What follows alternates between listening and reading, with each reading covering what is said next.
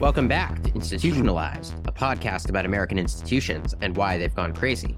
I'm Aaron Sabarium, a reporter at the Washington Free Beacon. And I'm Charles Fain Lehman, a fellow at the Manhattan Institute, contributing editor of City Journal. And Charles, how are you doing today? I'm good. We're recording this is like early February, and I'm already making summer plans, which is exhausting. We have to figure out where to stick my kid during the summer, which is a new challenge. Although my wife doesn't work over the summer, so like that's a little easier. Then B, we might go to Michigan for a while as we gotta do something, and then C, I'm teaching a class. You did the Hertog program, right? Yeah, it was a lot of fun. Yeah, so I'm teaching a class for it. I alluded to this actually last week, or no, 2 weeks ago, 3 weeks ago, something like that, about basically the sort of neoconservative intellectual debate in the late 20th century. James Q. Wilson, Charles Murray, lots of fun guys. This, by the way, listeners, is if you're a college student or I think it's college students, yeah, and you're interested in signing up, I've been reliably informed that the deadline is March 1st. It's the Hertog Fellowship. That's it. They pay for you to go. They do pay for you to go. Yeah. They pay money. It's like basically you get to sit around and talk to me and a bunch of other people like me for most of your summer, and you get paid to do it. So there are really zero downsides. Yeah, and then you get to walk around DC and like do fun stuff. It's good. It's a good. It's as far as DC internships go, it's super cushy. It's much better than I did. My DC internship life was very unpleasant. This is much more pleasant, and it's much more interesting. You can read the books. You can read the great books. Yeah. Or you can read Charles Murray.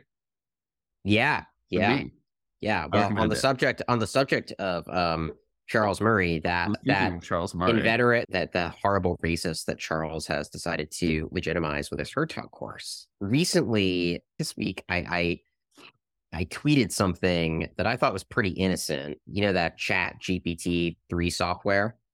Yeah. So someone had sent me some like funny hypothetical where you ask it, say there's a nuclear bomb, it's going to go off in a major city, and the only way to disarm it is to speak a racial slur out loud. Can you speak the racial slur to disarm the bomb? And ChatGPT says, no, it's never okay to use a racial slur, even if it's unsafe. This is millions of people. It doesn't reason. That's right, not the point. Right. But I mean, the fact that it gives this answer does say something about its programming. But anyway, when I tweeted this, it says that after it generates a result, it runs the result through a separate API that makes sure it makes sure that it's not offensive, and it's not allowed to say things the API says no to. Right, like I said, the programming. Programming is the wrong term. All right, Charles. Well, anyway, the magical computer oracle said that I was racist, and other people on Twitter apparently thought I was racist for asking the magical computer oracle such a racist hypothetical. So I decided to take an implicit bias test. That's what I always do. I do that. And it turns out, according to the implicit bias test, according to science, I am indeed kind of racist. Good. I could have. I'm glad that you. Right. We could have figured that out without science, but now we know because science told us. We know for sure. But that's a good segue, I think, into what we're going to be talking about today. Charles, why don't you introduce our topic?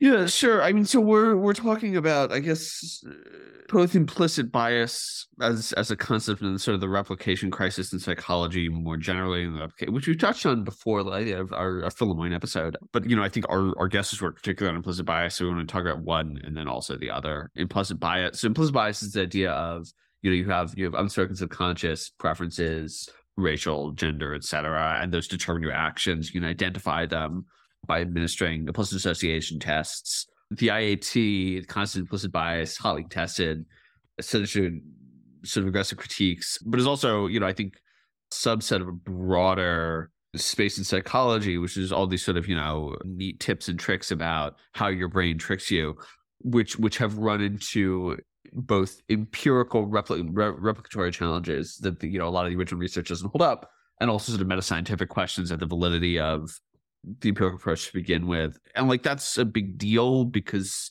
social psychology research of this sort underpins a lot of our policy decision making, our assumptions about what kind of things citizens are.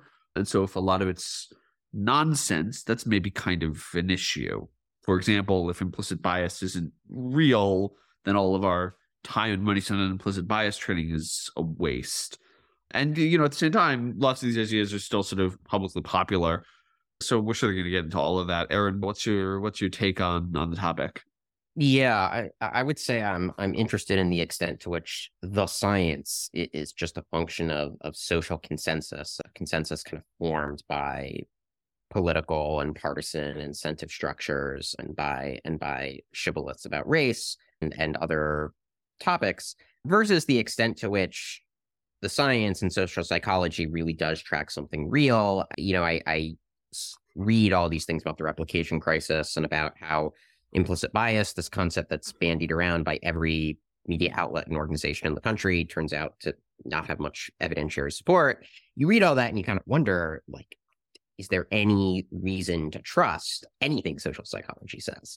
So I guess what I'm hoping to get out of this conversation is a better sense of sort of I'm trying to calibrate my own skepticism, right? Like how much should we just completely disregard anything social psychology or perhaps even social science says, and versus to what extent can we vindicate it against kind of these more global skeptical challenges? Charles? Yeah, I mean, look, social science is garbage. You're a social scientist. I'm not. First of all, I'm not a social scientist. Yes, you are. And that's much more rigorous. And I translate social scientific research for real world applications. I do very little social science myself. No, I mean, I think it's importantly the case that, look, I'm interested in these topics, but I'm already I sort of walk in already with low credibility for most social scientific findings, certainly most social psychology findings, partially because I understand the stuff we're talking about today. Is to understand the methods. The methods are much weaker than we give them credit for. Yeah, so we're gonna engage with our guest on this topic. But I think everybody should have a healthy skepticism of any social scientific or social psychological claim, and then also they should understand why they should have healthy skepticism of those things, right, and what's actually going on under the hood. So maybe we'll get to that. Are you going to introduce our guest? Yeah, so today we're going to be talking to Lee Jussim. He's a social psychologist at Rutgers, where he leads the Social Perception Laboratory. In addition to his academic work, he's written for the Wall Street Journal, Quillette, Psychology Today, and other publications. Lee, welcome to the podcast. Thanks for having me. You're both right with that entire intro, but we'll get into it. So, I mentioned that I took an implicit bias test last night, and it told me that I have, quote, a strong automatic preference for European Americans over African Americans. So, in your expert opinion, does that mean I'm racist? Well, no. So the core problem with just that particular piece of it, well, there's probably a couple, but the single biggest one is the creators of the IET promoted the erroneous claim that a score of 0 equals 0. And you can see why they would do that. I mean, the IET is a reaction time. You do two different tests without going into all the detail. And basically the difference in the time it takes you to do these two different tests supposedly is a measure of an unconscious racial attitude or any other attitude they asked. Okay. So you see, if there's no difference, then there's no bias. That was the logic. It was actually not completely ridiculous, but they actually had no evidence for that. Over the years, people have started benchmarking IAT scores against any other thing you might consider racist. Discrimination, expressions of prejudice, evaluations of black and white applicants or black and white experimenters. And what is clear from that work is that whenever the IAT is benchmarked against anything other than another IAT, scores well above 0 correspond to egalitarian behavior. And so the interpretation of your score, some score above 0, if you treat 0 as egalitarian, then given lots of other assumptions, it's not ridiculous to say that you hold racial antipathy towards Black people. That would not be ridiculous if 0 meant 0. But there's really almost no good. There's far more evidence that 0 means pro-Black than there is that 0 means egalitarian. And so what you end up with is basically a delusionary literature that calculates things like 70, 80, in the early days, 90% of Americans hold anti-Black attitudes on the basis of the proportion of scores above zero, but they're using the wrong cutoff for egalitarianism. So no, it does. So that's one. The more minor reason is that IIT scores are notoriously unreliable from administration to administration. So, you could easily get a sort of a very positive score positive in a negative sense, would make you look like you're a racist one time and get a score that is far less or even not at all racist the next time.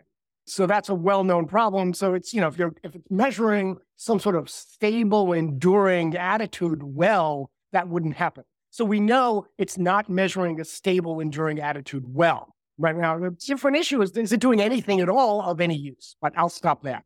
Yeah. Okay. Well, so let's back up a little bit. Talk about this. So implicit bias is the implicit association test is a metric, right? It's a tool for measuring a construct that's presumed to correspond to reality.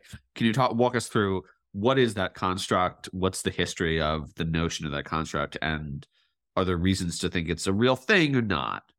Yeah. So really what the IAT measures, despite the fact that the culture, not just academia at this point, the culture is filled with people who think they know what implicit bias is. Most of what they think they know is based on work with the IAT. So it is really important to get into the weeds as to what the IAT actually is and does. The IAT doesn't measure racism. It doesn't measure attitudes. It doesn't measure discrimination. It doesn't measure anything a conventional walking around person would recognize as any kind of ism whatsoever. What it measures is the difference in reaction time to pairs of concepts in memory. That's literally what it measures. So for the... Can you give an example? Yeah. We'll do the race one. I haven't taken a lot of IITs in my life. Astonishingly, as like a upper class white man, I haven't taken that. Who grew up in a liberal city, went to a liberal college. I haven't taken that many IITs. Right. Sure. So this is the reaction time measure. People are presented with a pair of double categories. So there's really 4 categories.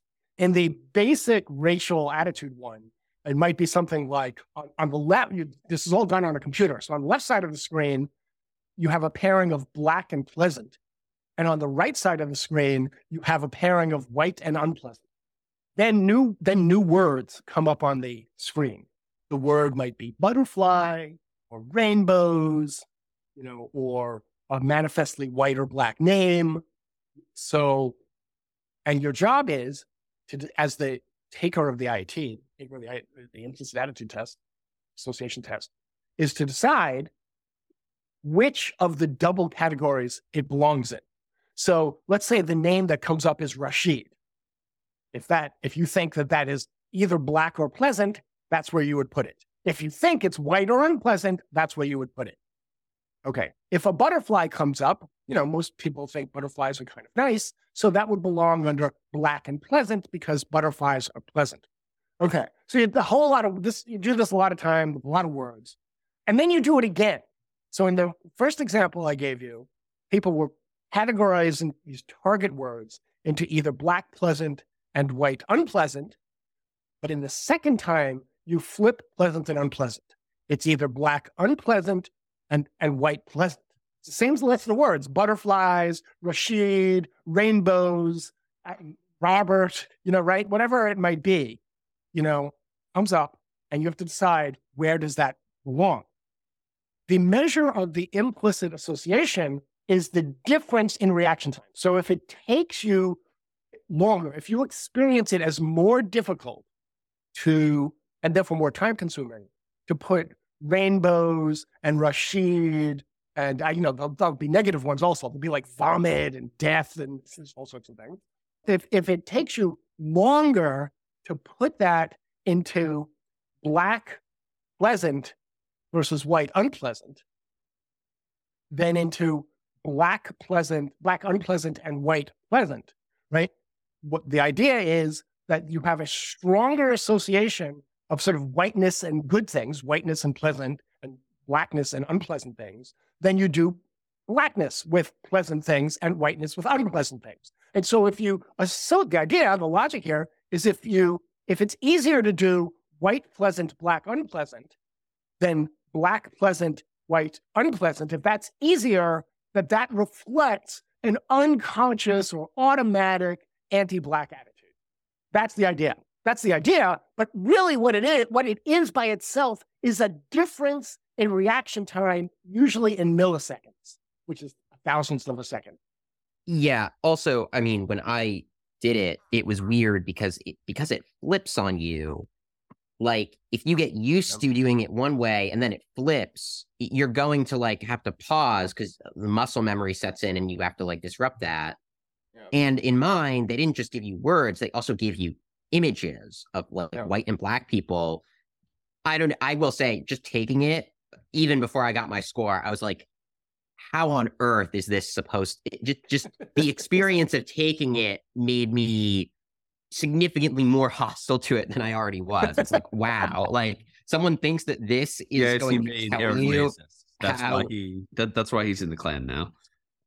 No, I mean, even if it had told me, no matter what it had told me, I would have been like, how is this supposed to be meaningful? It doesn't pass the Wait, so yeah, let me ask, and sort of, the related question is, if I think you're trying to measure if people are racist, there's a sort of whole spectrum of ways I would do it, right? Like one is I would just be like, are you a racist? That's a survey question I ask. Another one is like, do you believe white people or black people are better? And then there are more subtle ones. I could do a feelings thermometer. I could be like, how strong do you like black people? Do you not like black people? I could do like questions on interracial marriage. That's a good metric. I do the racial resentment scale, which is like controversial, but plausibly more viable. Like how do you end up in the place where everyone goes, oh yes, we should see if people can associate nice things with black people more easily? So that is a killer question. First, let me start with the end. And that's not really the end, but it's kind of where we are right now. We continue, obviously. And that is, it is deeply controversial. That is, it is dubious in the existing literature whether the IET measures anything different than conventional questionnaires assessing racism and prejudice, such as racial resentment or a feeling thermometer or would you marry a black person or any of those questions. Now, it's not that we know that it's the same. It measures the same thing. There is a fair amount of evidence now that it does measure the same thing, but there is also some evidence saying that they can be distinguished. So this is an unresolved and controversial point within the literature. But even that's important because if it is unresolved, people, whether social scientists or academics or lay people, shouldn't go around talking about implicit bias as if it's anything different than conventional prejudice, which we know, exists and has existed probably for all of human history and probably pre-human history, including our hominid ancestors, right? So it is not science. What you can say is that it's not scientifically established that it measures anything different than a conventional questionnaire. So but now on the historical, the first part of your question was really, well, why would people think this was an interesting and appropriate and reasonable thing to do? That logic, when you hear the logic by itself, it's kind of compelling, right? So this was sort of the discourse in social psychology and really the social sciences somewhat more broadly from the 70s through the 90s. It went something like this. The civil rights era ended most of legalized discrimination. And yet, if you looked around and, that was like the late 60s. If you looked around in 1980, 1985, there was lots of discrimination. There was lots of inequality. The world hadn't suddenly become, an egalitarian paradise. So what is going on? Well, this story, there's lots of alternative stories, but this story was, well, now that discrimination is illegal, blunt expressions of prejudice have become, to some extent, socially stigmatized, at least in many circles. And so people are far less likely to generate or express blunt expressions of prejudice. And so prejudice has gone underground. They're just as prejudiced as they ever were, but they don't admit it. They don't say it out loud. Well, then, if you accept that, then as a good social scientist, you might think, well, how can we get at prejudices that people don't want to admit that they have? And so you had, starting in the late 80s into the 90s, this sort of blossoming of these what subtle measures, so-called subtle measures of prejudice in order to get around people's, you might call them their defenses, their denial, and maybe even their in this analysis, their self-deception that they are no longer prejudiced. So that's what produced these like reaction time. You do this reaction time thing like an IAP. It's not obvious really that it's measuring prejudice in the same way that would you date a Black person? I mean, that's like really obvious. So the IAT is not at all that obvious. So that was the history. It was to get around this. It is to address this widespread belief. I don't think the belief is correct, but there was this widespread belief in academia that prejudice had gone kind of underground, and so we needed measures to capture it. Right. I mean, and this I do want to just hone in on something there, which is the whole impetus for this research program was a kind of article of faith, right? As sort of a pretty conventional progressive view that the endurance of racial disparities must be due to racism. It can't be due to anything else. So in a sense, it was like this almost article of faith that motivates the whole research program in the first place, because if people hadn't had that kind of strong presumption, then you wouldn't have thought to even look for these kind of unconscious attitudes, right? No, Aaron, I'm going to disagree with that. Actually. Okay. Not completely, because I think for many people that was an article of faith. On the left in general and in the academic social science left. I think that's a fair description of how many people thought. But I think even if you put that completely aside, it was at the time, 1985 or 1989, 1993, not unreasonable. Yeah, no, that's fair. To think, that's fair. Well, even if you don't believe that discrimination is the main explanation for inequality, even if you don't, it could be some part of the explanation, and people could be in denial. Right. It was not ridiculous. No, I agree. So yeah, but I mean, it's also, but then of course the program starts, and then we get to the 90s and the 2000s and the 2010s. At which point, I think that's a less reasonable explanation, but in part because of the program that explanation inaugurated, you then get this kind of body of social science research that seems to almost reinforce the original presumption. Like there's an interesting circularity there. Yeah, that part is I completely agree with. Yeah, right. Yeah. That what you have is the sort of a masquerade of scientific credibility. That's right, because there are lots of studies on the IET.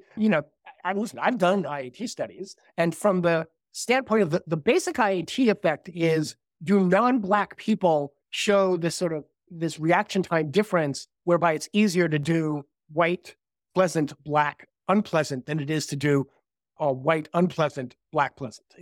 And almost anybody who's not, most people who are not white will find that easier to do. Mm-hmm. I get that in my lab. That's massively replicable. Every lab that has ever done something like that, just about, gets that effect. So what you have then was this flood of papers, mainly by IAT implicit bias advocates, starting in the late 90s. And they're published in peer-reviewed journals. And so it creates this impression that any claim about implicit bias is well established, because the claims appear in the peer-reviewed literature, even if they're unjustified, right? I mean, like zero equal egalitarian, right? I mean, there's just this assumption, and and no one said zero equal egalitarian. What they would do was they would just perform the IIT. They would identify the proportion of people in their sample above zero, and then they would say that's how many people are. But to get there requires the implicit assumption that zero equals unbiased, which was never tested. So now you have dozens or hundreds of articles showing that 80, 70, 80% of 90% of samples have implicit racism, and it's all over the peer-reviewed literature. So it's sort of not even there. It's not completely unreasonable that some chemistry professor who is on the university DEI committee believes, we need to do something about implicit bias. I mean, look at all these papers. Mm-hmm. Yeah. So, just to zoom out a little bit, I think implicit bias is not the only social psych finding of the 70s, 80s for which this phenomenon applies, for which this description applies. When we're talking about priming or stereotype threat, can you talk a little bit about these other? Really, it seems like there was this whole movement to say, more generally, subtle psychological phenomena, A, matter a great deal for behavior and outcomes, B, can be measured in fairly straightforward ways. And now all of these same findings are running up against problems. Can you talk about that generally? Oh, yeah. Yeah. I mean, that is one, you're absolutely right about that. There was this infatuation with subtle measures starting in the 80s and into the 90s and well into the 2000s. And you're exactly right. And you have stereotype threat. Absolutely. You have the priming, especially stereotype priming. Could you quickly define those, just so if people don't know them?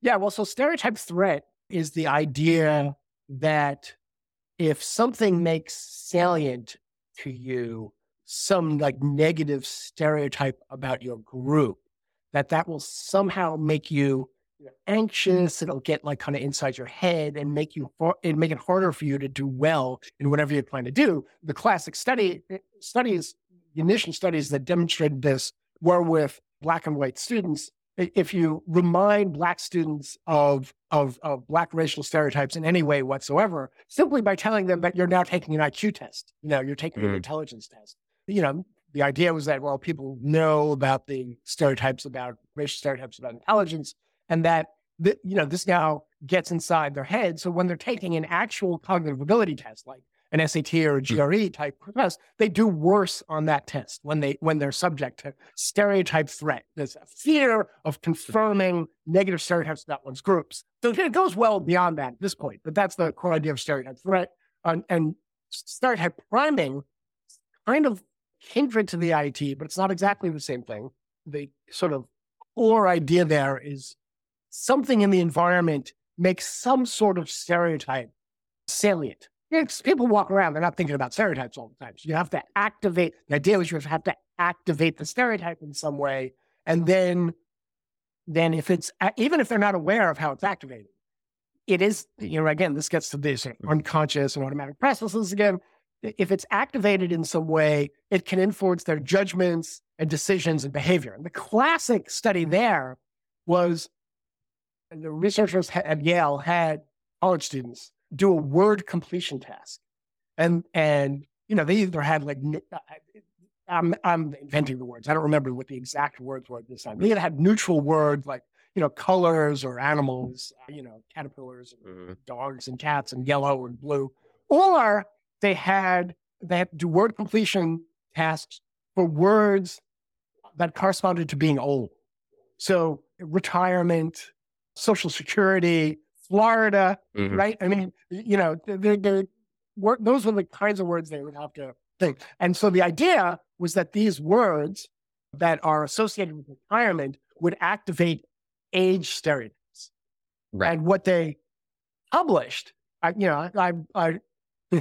explain why I'm going to stop short of saying showed. What they published, and it's been cited thousands and thousands of times, was that when people had the elderly stereotype primed, that is activated by doing this word completion task involving Florida and retirement and Social Security and all that sort of stuff, they walked more slowly.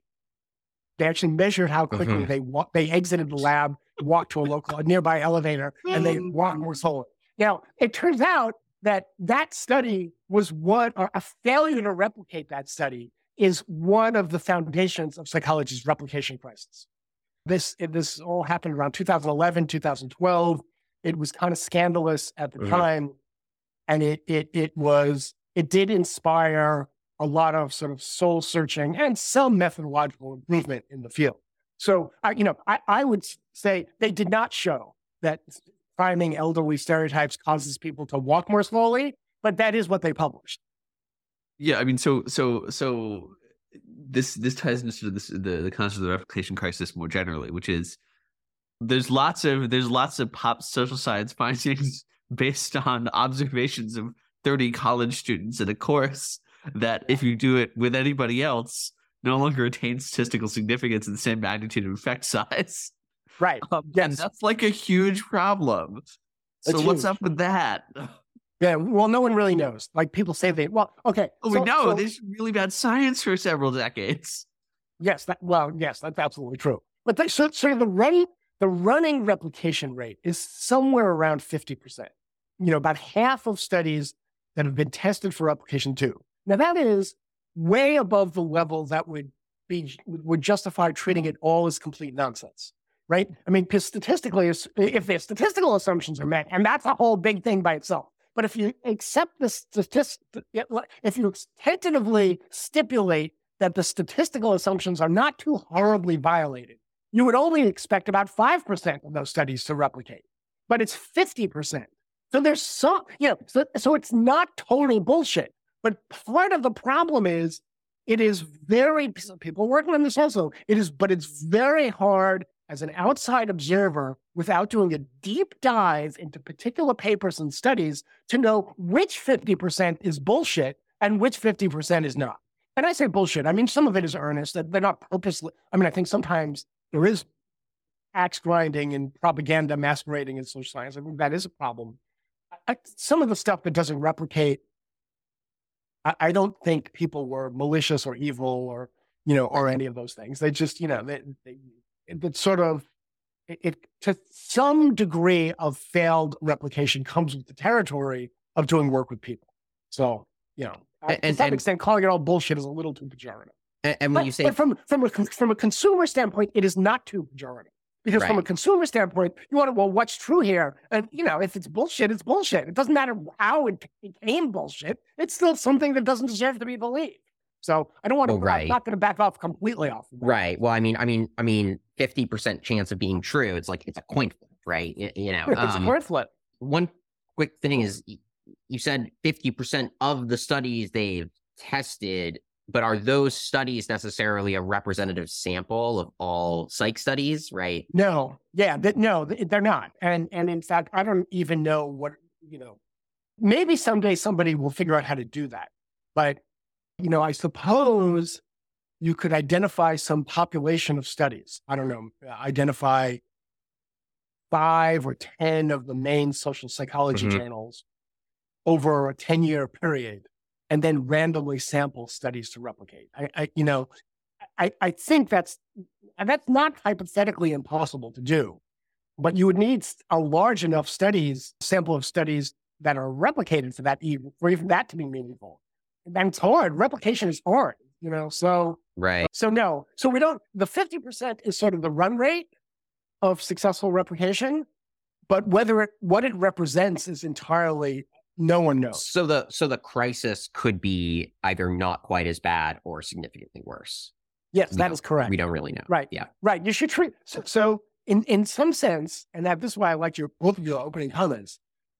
You want not just you, anyone who hears this, really anyone, should treat almost anything that comes out of social science as having a huge swath of uncertainty around it. So it's not like the researchers may be evil. They may be, grinding political axes. They may have an agenda. They may embed dogmatic assumptions in it. But even putting all that aside, there is just such uncertainty around any given claim that emerges from any given paper, even if the paper has multiple studies, that, in my opinion, no one should ever treat anything.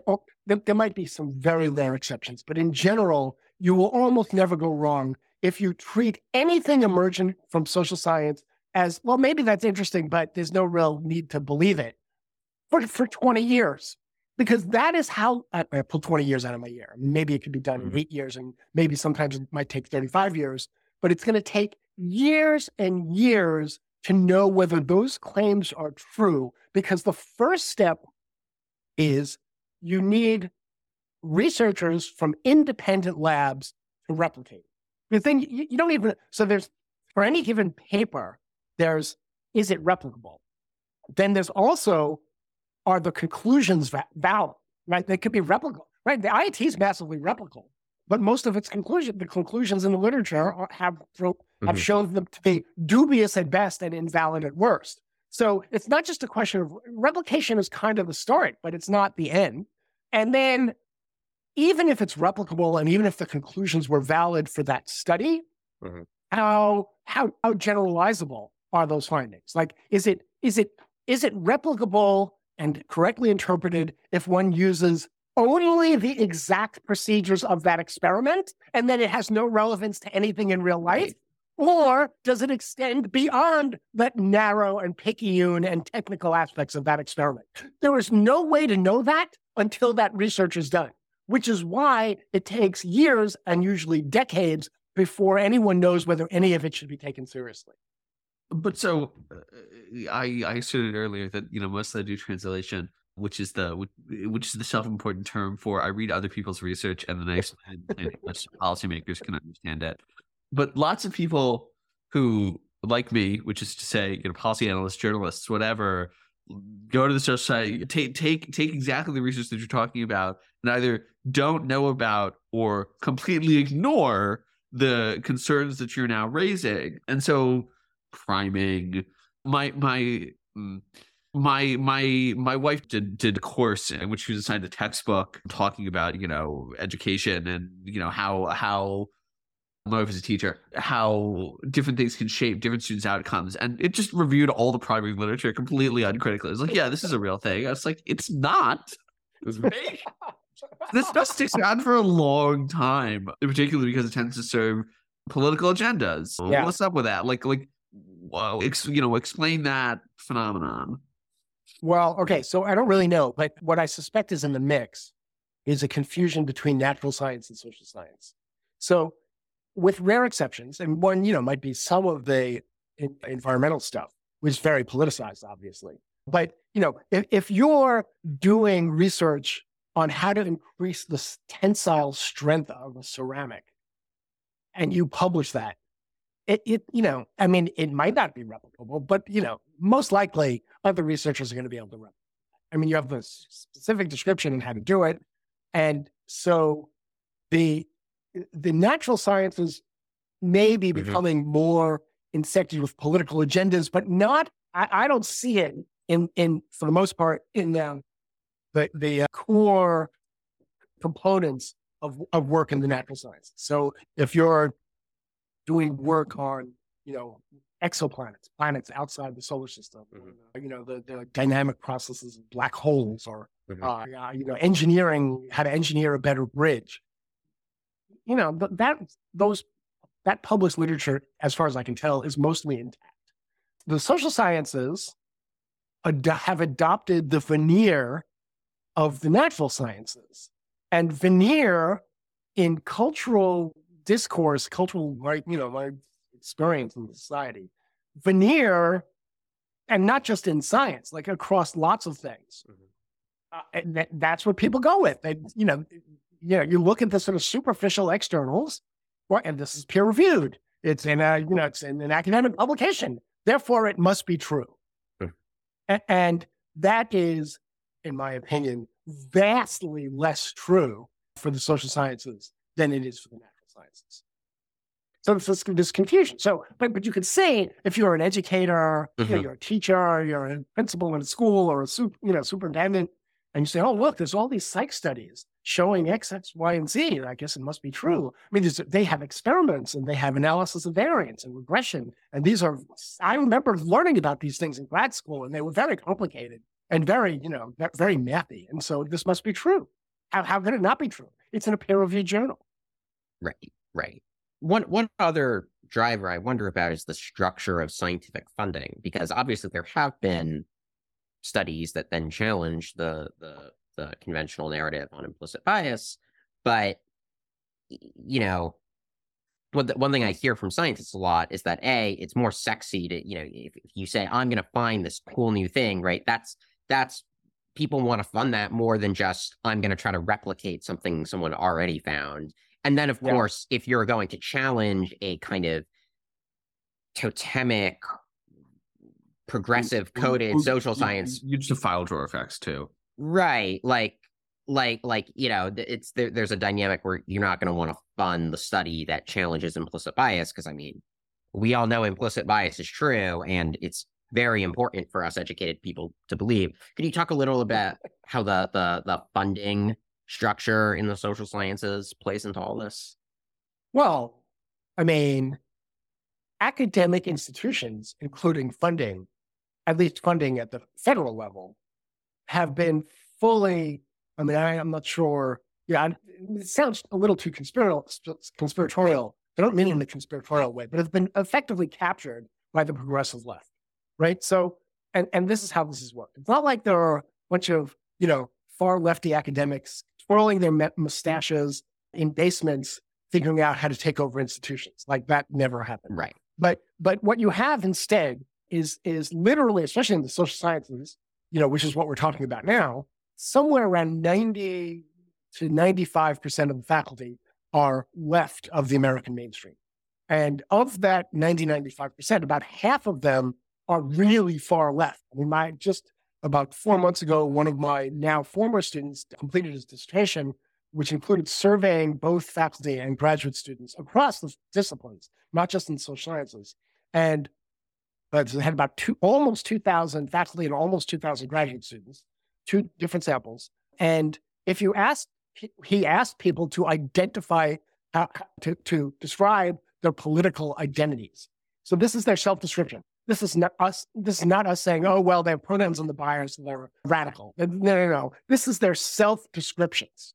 Almost 40% of these nearly 2,000 faculty from across the disciplines self-identified as radicals, activists, Marxists, or socialists. Now, if you there's lots of surveys on Americans' political affiliation, that figure is typically in single digits. It's 5%, 7%, 8%, kind of depends on the survey and how it's asked. So this is, so the faculty proportion of on the far left is approaching half. So it's not just that there's a lot more people on the left than on the right, although that is true. You have a huge minority on the far and you have no counterbalance on the right, because for all practical purposes in the social sciences, the conservatives are there's hardly any moderates at this point. There's some, it's not zero, but for all practical purposes, it's probably effectively zero. Okay, so therefore, any social science institution, whether it's a journal or a funding, to the extent that the academics are running it, and that is how your question was about grants. Right. The way grants are allocated, formally it's decision of the program officer who's a political appointee, but the way, there are political appointees, they convene grant panels of academics who then evaluate the proposals that are submitted for funding. Well, who are these academics? Well, they're academics who are highly successful in this system, completely dominated by people on the left and the far left. So how do you become, it's not completely impossible to succeed in academia unless without being on the left or the far left, but it is way easier to succeed in academia. And so these grant panels are filled with, just even if they simply grew from academics representative of academia, they would be dominated by people on the far left. So that's who's making decisions about what to fund. Right. Including in the federal government. Right. Especially in the federal government. Yeah, exactly. Private foundations are different, right? And you certainly have, you have the Koch Foundation, which is sort of libertarian right, and they fund whatever the hell they want to want to fund. And then, you have private foundations all over the political spectrum. But the federal, the government, even when the government is run by Republicans, you can have a Republican president, a Republican House, and Republican Senate.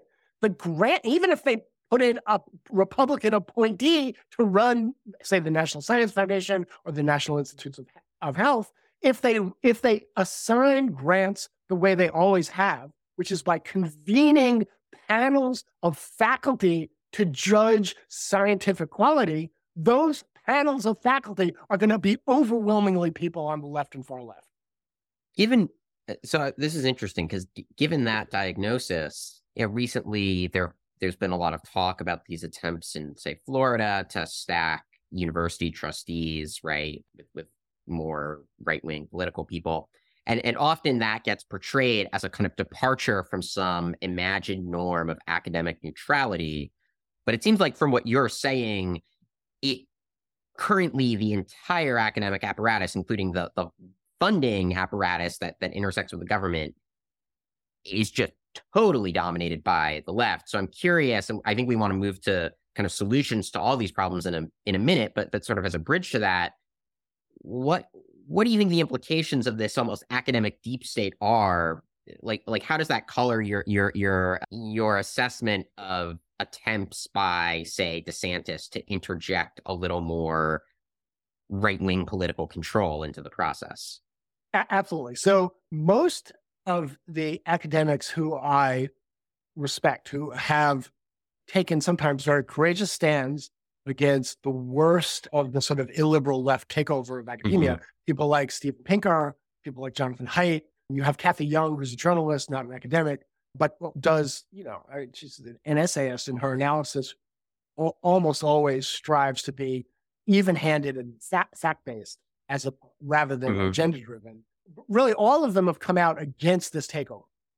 That this is, their view, summarizing, is that this overtly political attempt to take over a university is exactly the wrong direction.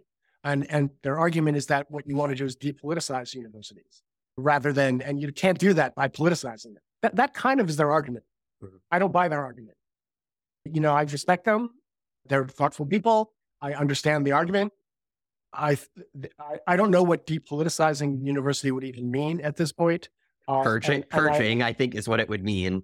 No one wants to say it, but you can't depoliticize an institution that's 100% woke without getting rid of it. Slowly. So I'm not. I am not a revolutionary, right? I don't. Revolutions tend to be very, very bad. Yeah. They have this sort of utopian ideals and in the name of the utopian ideals, the revolutionaries inflict all sorts of horrors, and that is true in my opinion. That's true on the left and the right. So I don't want a purge of lefty professors, but no one. The idea that bias is not cured by bias is manifestly wrong.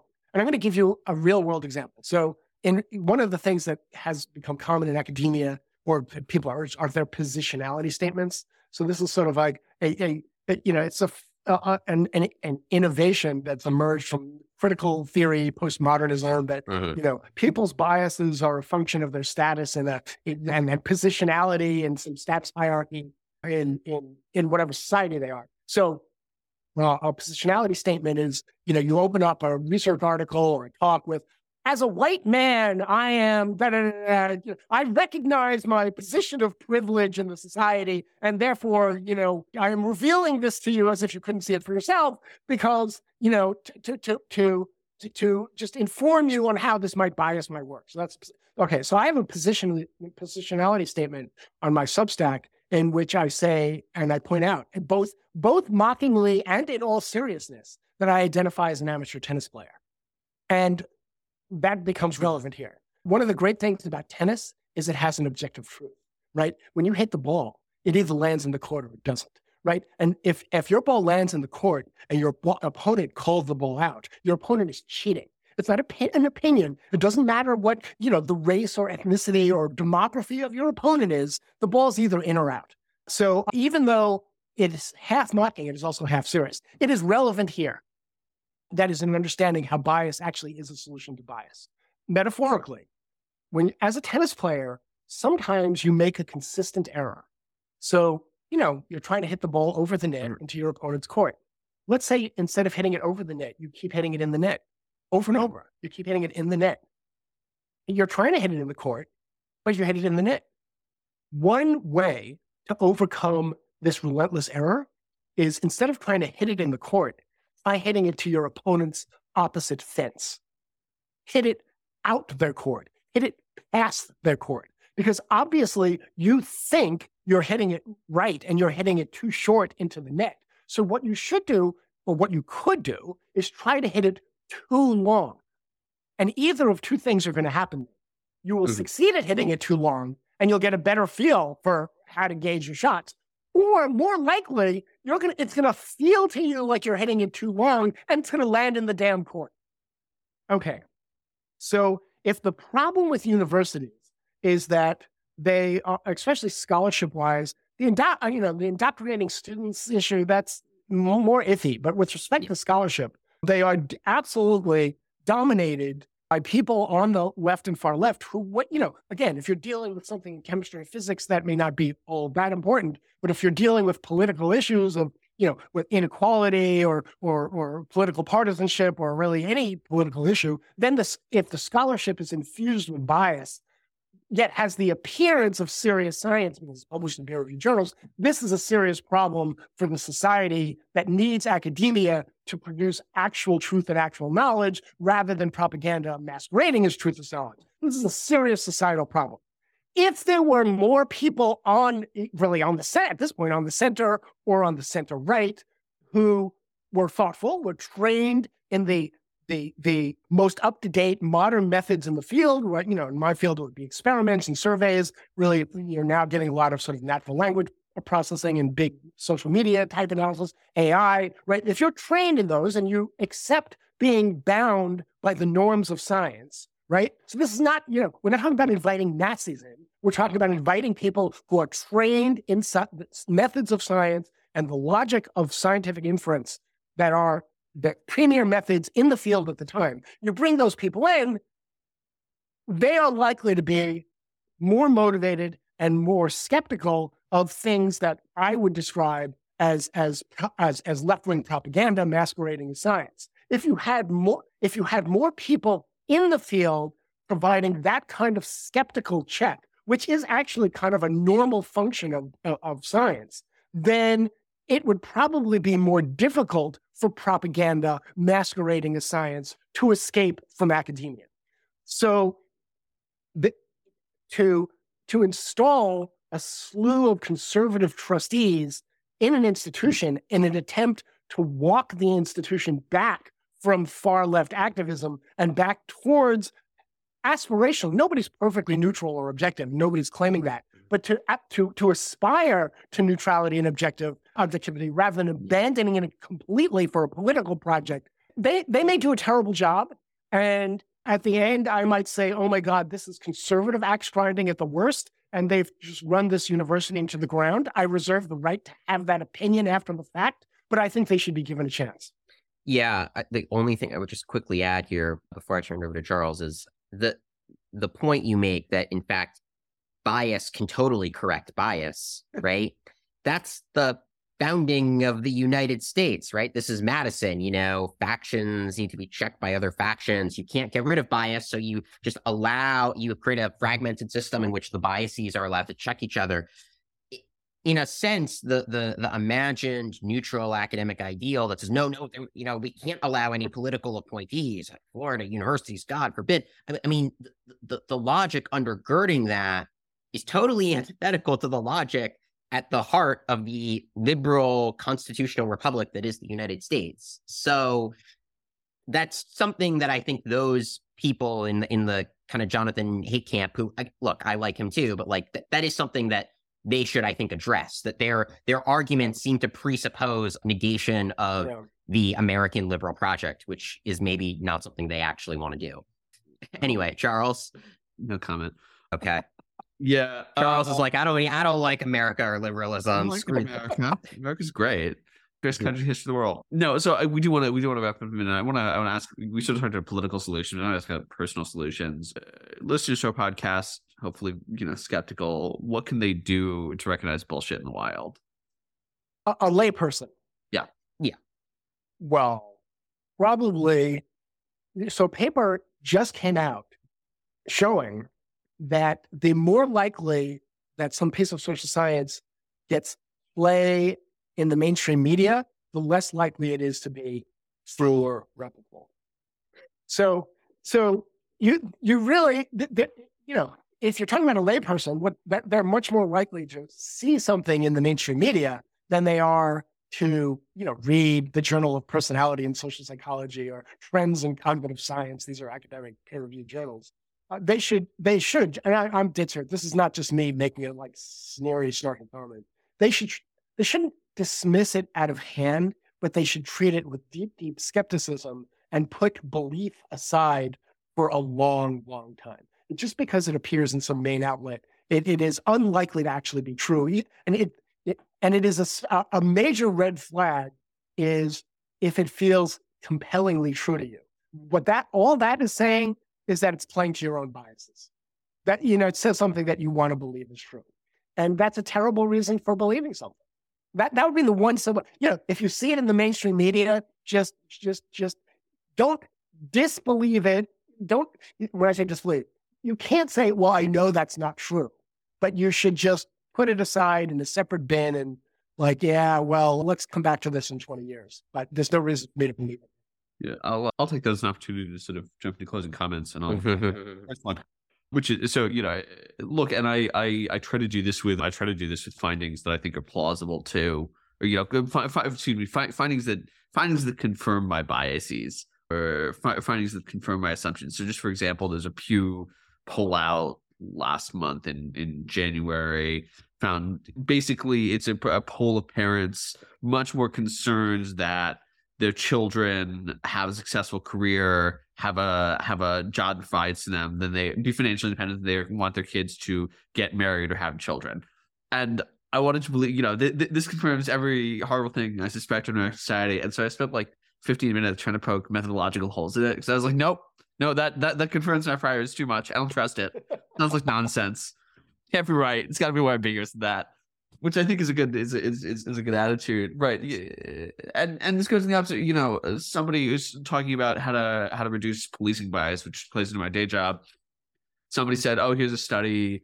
Put a checkbox on police stop points. Was this stop really necessary? It reduces stops of black people by 40%." I went, sounds nice if it works. Wait for the replication, because I've read that that's like if you sign at the top versus signing at the bottom, which is a study that not only did not replicate but was fake. I'm not accusing the author of that study of faking their data. I don't think they did. I'm just saying weird stuff. Right. Look, this is a common theme on the science episode of this podcast. Like, we're kind of just guessing here, and recognize that, and then sort of understand like what's going on with that. The ways in which people routinely fail. Aaron, what's your takeaway from the conversation? Yeah, I mean, I started by asking the question, sort of, how much can we really trust this? And I think my takeaway has been, look, it's better than just randomly guessing, and that's about all we can really say. I guess. Look, like if you follow the debate about a particular topic and you do enough of your own reading, it seems like you probably could come to a more settled view about,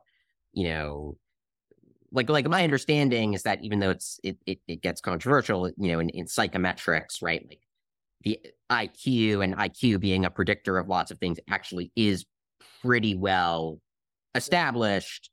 But, beyond that and beyond some other very basic things, it just seems like it's more like, flipping a coin and hoping. So, well, there are, the other body of research that is really there's probably more than just these take a hold of podcasts. I would say two things. You have motivated reasoning, and I think that's really, really well established. You have the Kahneman and Tversky biases. Like, this would be a whole thing, that people's decision-making short circuits perfect rationality by using these sort of simple but imperfect rules. That's really highly replicable. Lots of people find that. And I don't know, there's at least one other thing in there. Yeah. That's in-group bias. People tend to, it's not, right. In-group bias. Right. The other thing I guess I would say is just all those examples he gave are things that I think, now maybe because we live in a world in which those are already social science findings, I'm just projecting, but those are very, say there wasn't a term for motivated reasoning, but I think everyone has the experience of believing something and kind of trying to come up with arguments for it and wanting to believe, like it's a very intuitive human thing. A lot of, It seems like the most robust findings in psychology or IQ are things that are almost just a priori truths like, or truths that are derivative from just basic human experience, right? Like if someone told you, oh, there's a study that finds that, people tend to like others like them. It's like, whoa, I mean, I had no idea. When I looked at like the history of Europe in the 20th century, I would have thought that everyone just, loved everyone equally, but it turns out it's like, no, I mean, this is like for that to not be true, right, would require such a convoluted, crazy explanation of like all of reality. It's just like, no, of course that's true. And so that's my other thing is like, if the finding is something that comports very well with just basic common sense and lived experience, I'm inclined to both give it more credence, but also to think, was this really necessary to do a study on? Was it necessary? Right. Yeah. Right. And the more it doesn't, the more it's like, oh, actually you're racist because you click. It took you 3 milliseconds longer to click on the right side of the screen than the left side. That's where I'm like, oh, give me a break. Like, come on. Yeah. Well, so what? It's a really good point. So I don't think we really know whether. So what would you want to? You could imagine a sample of 1,000 social scientists and 1,000 lay people making predictions about the future or about some human situation. Who would do better? I don't know what the answer to that. I mean, there is not a compelling reason to think that social scientists know anything more about human psychology outside their very narrow expertise. So if they've run 10 experiments on some such thing, and you ask them what's going to happen in the 11th experiment, they'll do better with that than lay people. I'm confident they would do better than that with lay people. But as soon as they step outside that narrow expertise, it is unclear to me that they would do any better, which means it is not clear that, exactly as you're saying, Aaron, that there's been much in the way of enduring wisdom, insight, or understanding that has been gleaned from social science that a reasonably intelligent, thoughtful person wouldn't have gotten anyway. I completely agree with that, with one exception, and that is the Kahneman and diversity stuff. They have this availability heuristic, a representative heuristic. Sure. That none of that was intuitive, that people were doing any of those things. Sure. I want to do some recommendations. Aaron, your recommendation for our listeners? Yeah, it's not directly related to this conversation, but it's sort of tangentially related. This great essay that the New Atlantis editor-in-chief Ari Schulman wrote in 2020 called The Right's Scientific Counter-Revolution. And a lot of good observations in it, but it was basically about how a lot of the right-wing skepticism of the conventional wisdom on COVID kind of appealed not just to political arguments about the destructive costs of lockdowns or to just sort of criticizing scientists or public health experts. What a lot of it did was appeal to this kind of counter class of experts on the right, the authors of the Great Barrington Declaration and other credentialed scientists who did studies purporting to show, oh, the fatality rate's actually a lot lower than you think. It's more like the flu, blah, blah, blah. And the point in the essay is that we live in this scientistic culture where even if you want to dissent from science, what ends up happening, or if you want to dissent from institutional science, you still feel the need to appeal to not just science, but almost to an entire class of like counter scientific experts, which I thought was a very astute essay. And I think you could probably apply a lot of its analysis and findings beyond COVID and probably apply them to social psychology and the sorts of debates we canvassed on this podcast.